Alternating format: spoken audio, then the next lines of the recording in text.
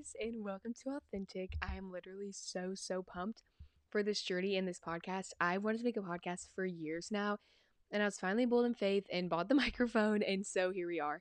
Authentic is going to be a place to talk about Jesus, a place for us to be vulnerable, gain wisdom, and encourage other believers with the end goal in mind of glorifying God.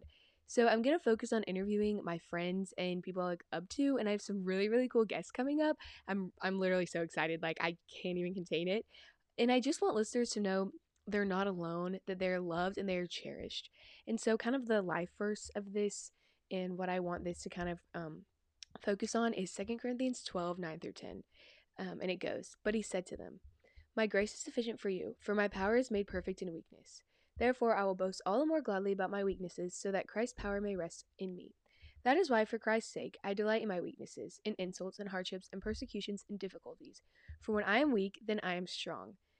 So let's boast in our weaknesses together, and I'm just really excited for Authentic and all that the Lord has in store for this podcast. I hope that y'all enjoy.